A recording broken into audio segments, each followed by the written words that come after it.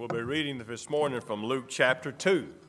Luke chapter 2, beginning in verse 1.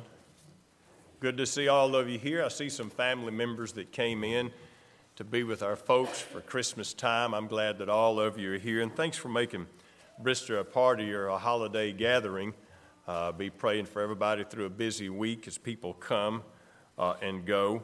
And this morning I'm going to be reading out of the King James Version because I grew up hearing this version of the Christmas story. This is the one that we just almost have memorized. Now, I know there's a lot of problems sometimes with the Old English language, but there's a poetic beauty in some of the passages of Scripture that we read that just can't be surpassed as we look at this particular passage.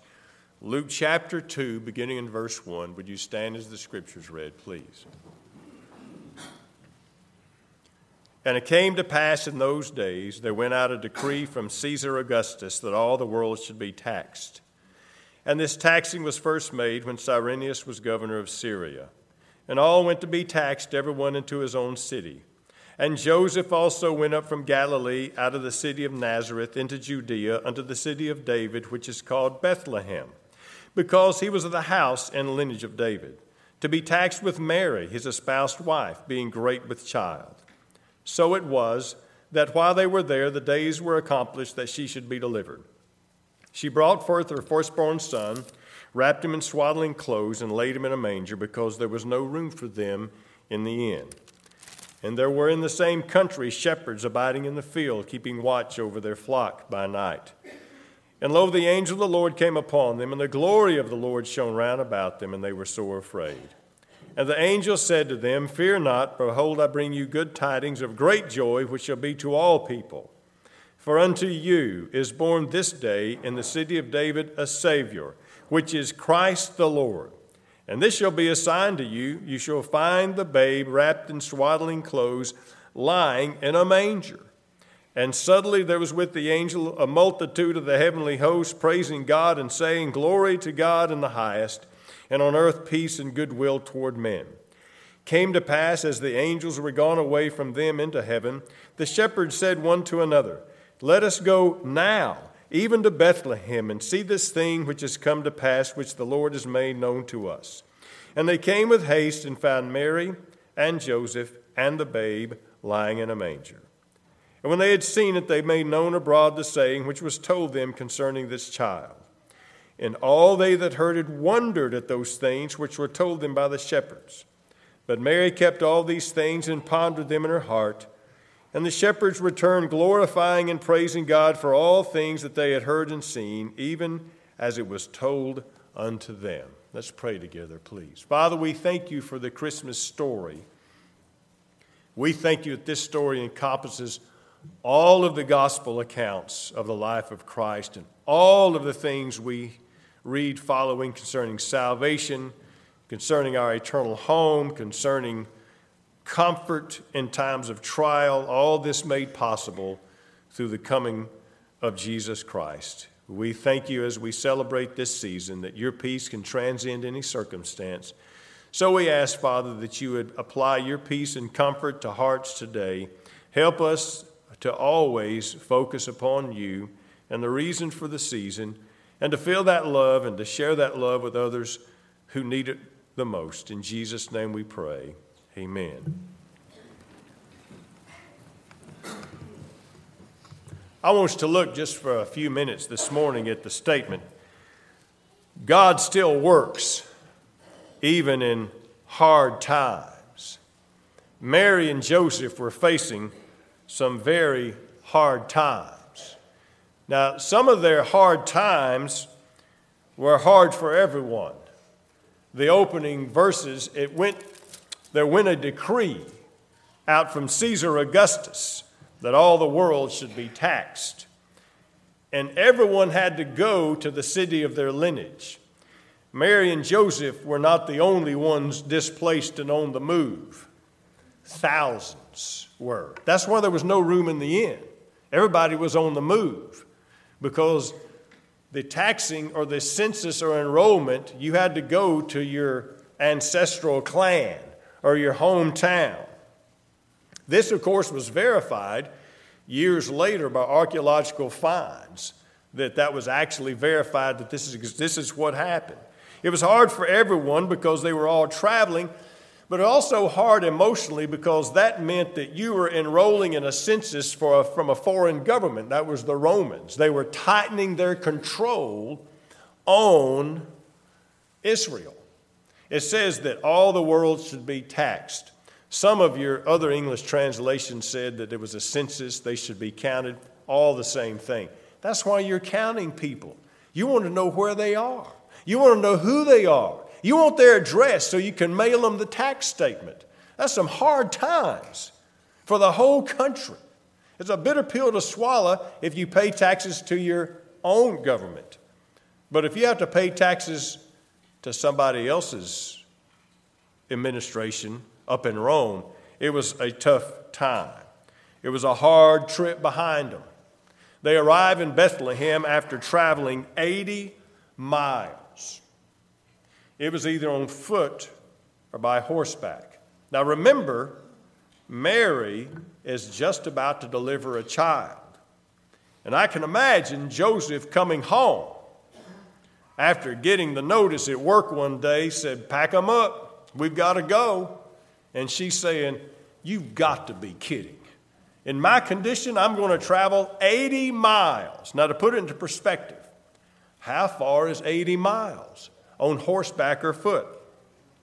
For those who like to go to Kirby Landing, 83 miles to Murfreesboro. Ride on horseback to Kirby Landing. New Boston, Texas, if you're going west, 74 miles. West Crossett, 84 miles. You getting the picture of how far 80 miles would be? Jonesboro, Louisiana is 74 miles. Coshada is 86 miles. Any one of those towns would be where you're going on horseback or on foot, just about to deliver a child. Took about 3 days of hard traveling. They had a hard trip behind them. And why did this happen? Well, you say, well, you just read. You just read that Caesar issued a decree that all the world should be taxed. That's why Joseph is going to Bethlehem. Well, Caesar may have issued a decree a few months before time, but God issued a prophecy 700 years before. In Micah chapter 5, verse 2, Micah says this, "But thou, Bethlehem, Ephratah, though thou be little among the thousands of Judah, yet out of thee shall he come forth unto me that is to be ruler in Israel, whose going forth has been from old, from everlasting." And this person is going to make his appearance in Bethlehem. Now, problem is, Joseph and Mary live in Nazareth. Joseph and Mary live in Nazareth. Well, why didn't he choose somebody from Bethlehem? You know, we're looking, in fact, said, you know, God should have had a different road manager here. Look at why they're from Nazareth. Messianic prophecy in Isaiah chapter 9 ties in the coming Messiah to Galilee. Matthew says they went back to Nazareth because it is written, he shall be called a Nazarene. Well, back in Isaiah again, it says there'll come forth a branch out of the root of Jesse. The word branch is the very same root word from which we get Nazareth. So we realize God chose Mary and Joseph, who lived in Nazareth, because that was where the prophecies were tied in. But the coming of the Messiah, the birth, would happen in Bethlehem. How do we get them from point A to point B? And I figure, ladies, you would know there's no way you're traveling 80 miles unless you have to. There went forth a decree from Caesar Augustus. Caesar thought he was in charge. God had decreed it 700 years before. And they arrived in Bethlehem at just the right time. They had a hard night ahead of them. they got into town. It'd be kind of tough anyway, because the inn was not like a hotel like we have it today, where you had a nice bed and fluffy sheets and a hot shower. It was just more or less a stall with a courtyard in the middle. And so you just generally had you were in a barn. Well, they didn't have room in the barn, and they were in the open courtyard where they fed the animals. And the manger could be either the actual feed trough or the stable. But notice what the shepherds heard. This will be your sign. You'll find him wrapped in swaddling clothes. Nothing different here. Babies are all wrapped in swaddling clothes, laying in a manger. That's different. And that's where he was laid. And that's where she gave birth. God's word had prophesied this 500 years before, and it's quite interesting. You remember back in chapter 1, when God is explaining to Mary what is to take place, and she says, "Be it unto me according to your word." Now we read that, "Be it unto me according to the things you just told me." But what does she say? According to your word. According to God's word, she had to be in Bethlehem when it was time for that son to be born. And she was obedient to God's plan. Not only was it hard because of the trip behind them, the hard night ahead of them, it was a financial hardship. It took them at least 3 days to make this trip. Joseph was a carpenter, self-employed. You didn't work, you didn't get paid. Joseph left, and for 3 days or maybe even more because of slow travel, he's not only incurring the expense of travel, but he's not getting a paycheck. So they had financial hardship, and they weren't well off to begin with. Later on, when it comes time for Jesus to be carried to the temple, to bring an offering and have the ceremony rituals, they gave those 2 turtle doves because they were too poor to afford a lamb. They were poor to begin with, and they were displaced, living in the courtyard of the hotel, laying their child in a manger, and they were not well off at all. About as hard as times could be for a family, don't you think? This family was looking at some hard times, but God still worked in the hard time. Not far away, there were some shepherds in the field. They were enduring a hard life. It says they were abiding in the field. What that meant is it wasn't just a camping excursion. That word abide means that's where they lived. They lived out there with those sheep. It was like a year-long camping trip. Camping's good for about 2 or 3 days, and then you're ready to go home. Well, they didn't have much home to go to. They were in the field just pretty much all year long. And they had a hard life because it wasn't a position that was regarded well in their culture. They were despised by the leaders of their day. They were so despised because they were dirty. They lived out and they camped in the wide open. They lived outside. Because they weren't able to come and go in the temple or in the synagogues, the Pharisees and the scribes had pretty much declared them unfit to come into the temple grounds, so they couldn't even come in and worship. They had a hard time. But who does the glory of God shine on? The glory of God comes and shines on these men. It's quite interesting. It says the glory of God shone round about them. I'm not sure how far back you have to trace in the New Testament to see the last time the glory of God shined on the earth, but it had been centuries. Centuries since the glory of God shone round about anybody, and he comes to these folks that nobody would have thought God would even have a second thought. They were the forgotten of society, just pushed out of sight, out of mind. People that lived in town, they didn't have any dealings with shepherds. They just forgot them. But who didn't forget them?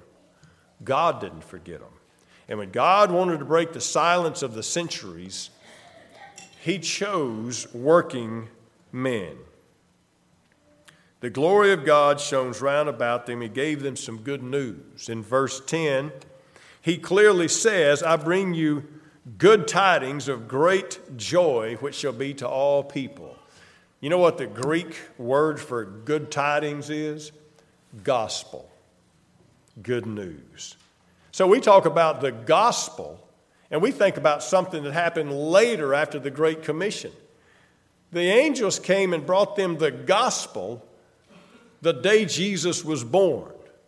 And here are these lowly shepherds getting the gospel. And then here's interesting.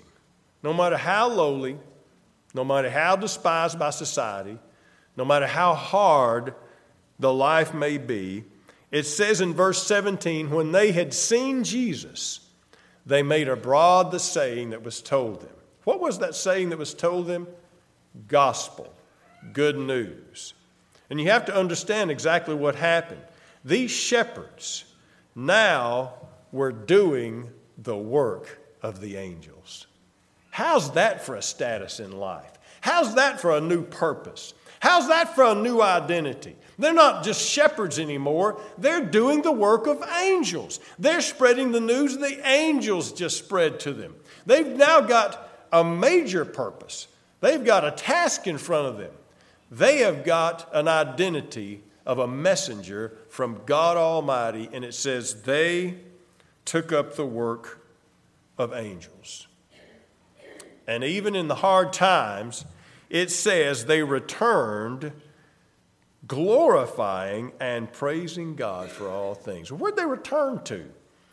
They returned back to the sheep. Every single one of them. They returned back to living outside. They returned back to having to eat whatever they eat over the campfire. Nothing improved. But it says that they were praising God. What changed? Not their circumstances.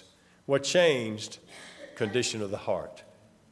You see, in hard times, we can still praise God even because of the condition of our heart. Christmas time does that. Christmas time does that. But sometimes Christmas time reminds us of the hard times. 5 years ago, on early morning of the 22nd, is when my mother fell. Christmas time, we were trying to make plans for Christmas. My mother fell and broke her ankle. And she's taken by ambulance to Magnolia and then to Texarkana. And her ankle was set because of the anesthesia, the medication, some other complications. My mother was very confused for several days, and we had to stay with her 24 hours a day. And I remember Christmas Eve eating supper at Applebee's in Texarkana. I'd never done that on Christmas Eve. There was always a family gathering somewhere. And I spent the night, Amy and I and Keith were swapping out, and I spent the night, Christmas Eve, staying with my mother, helping her get settled in at the rehab center. They had just moved her. My mother was not feeling well. She was in pain. It was a long night. Some hard times. My mother passed away before the next Christmas. And I remember going to her house. It was vacant.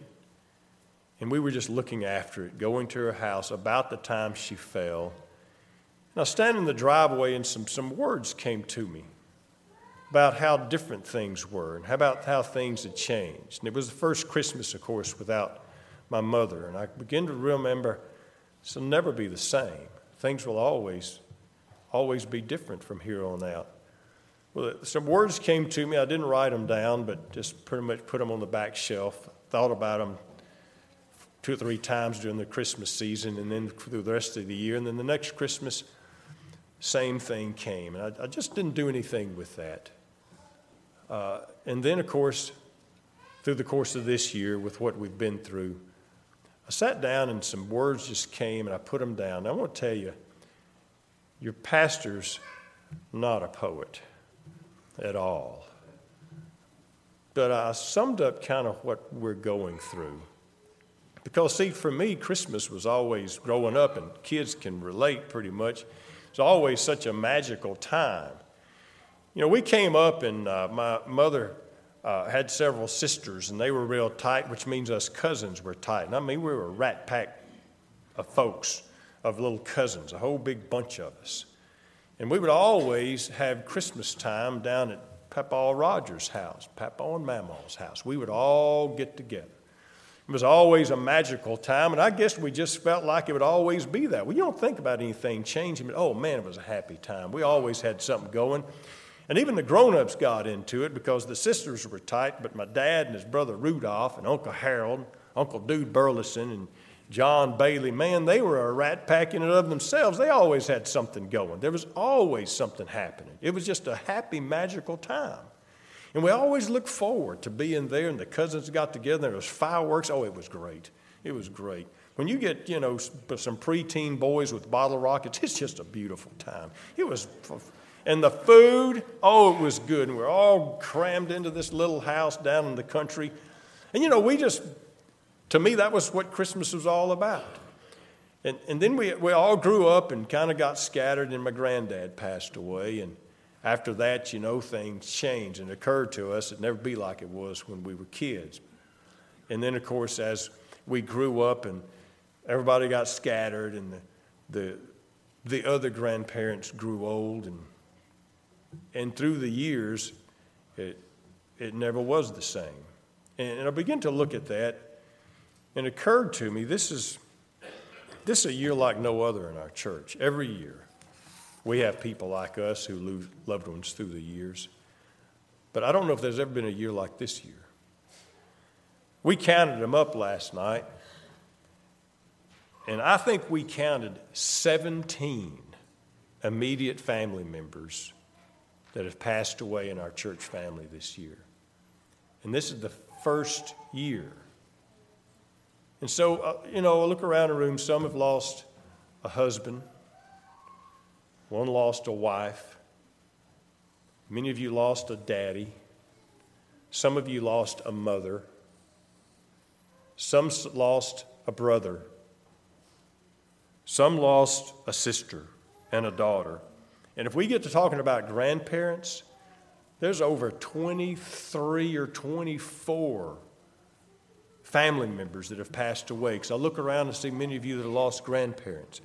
And I know this is the first time, the first Christmas, but I think we can all verify, it doesn't matter whether it's this year, 10 years ago, or 20 years ago, holidays always bring up the memory of those we love, and that's understandable. But you know, it's a mix, isn't it? So I begin to look at that, and I just wrote down these words, and I just want to share these with you. And it's Christmas time, so if you'll indulge your pastor to share these with you. And I just thought probably I'm not the only one that feels this way. I often remember those holidays gone by when our families would all get together. Grandfolks and cousins and aunts and uncles, life just couldn't be any better. Food and laughter and fun for us kids, the magic of Christmas gifts given, the house so full of happy chatter, I'll tell you, it was pure heaven. The years came and went. The kids all grew up, and the grown-ups we loved then grew old. One by one they left us, all too soon, with memories that are worth more than gold. Now empty chairs remind us of those happy times with those that we love so dear. The holidays still bring love and laughter, but also brings us tears.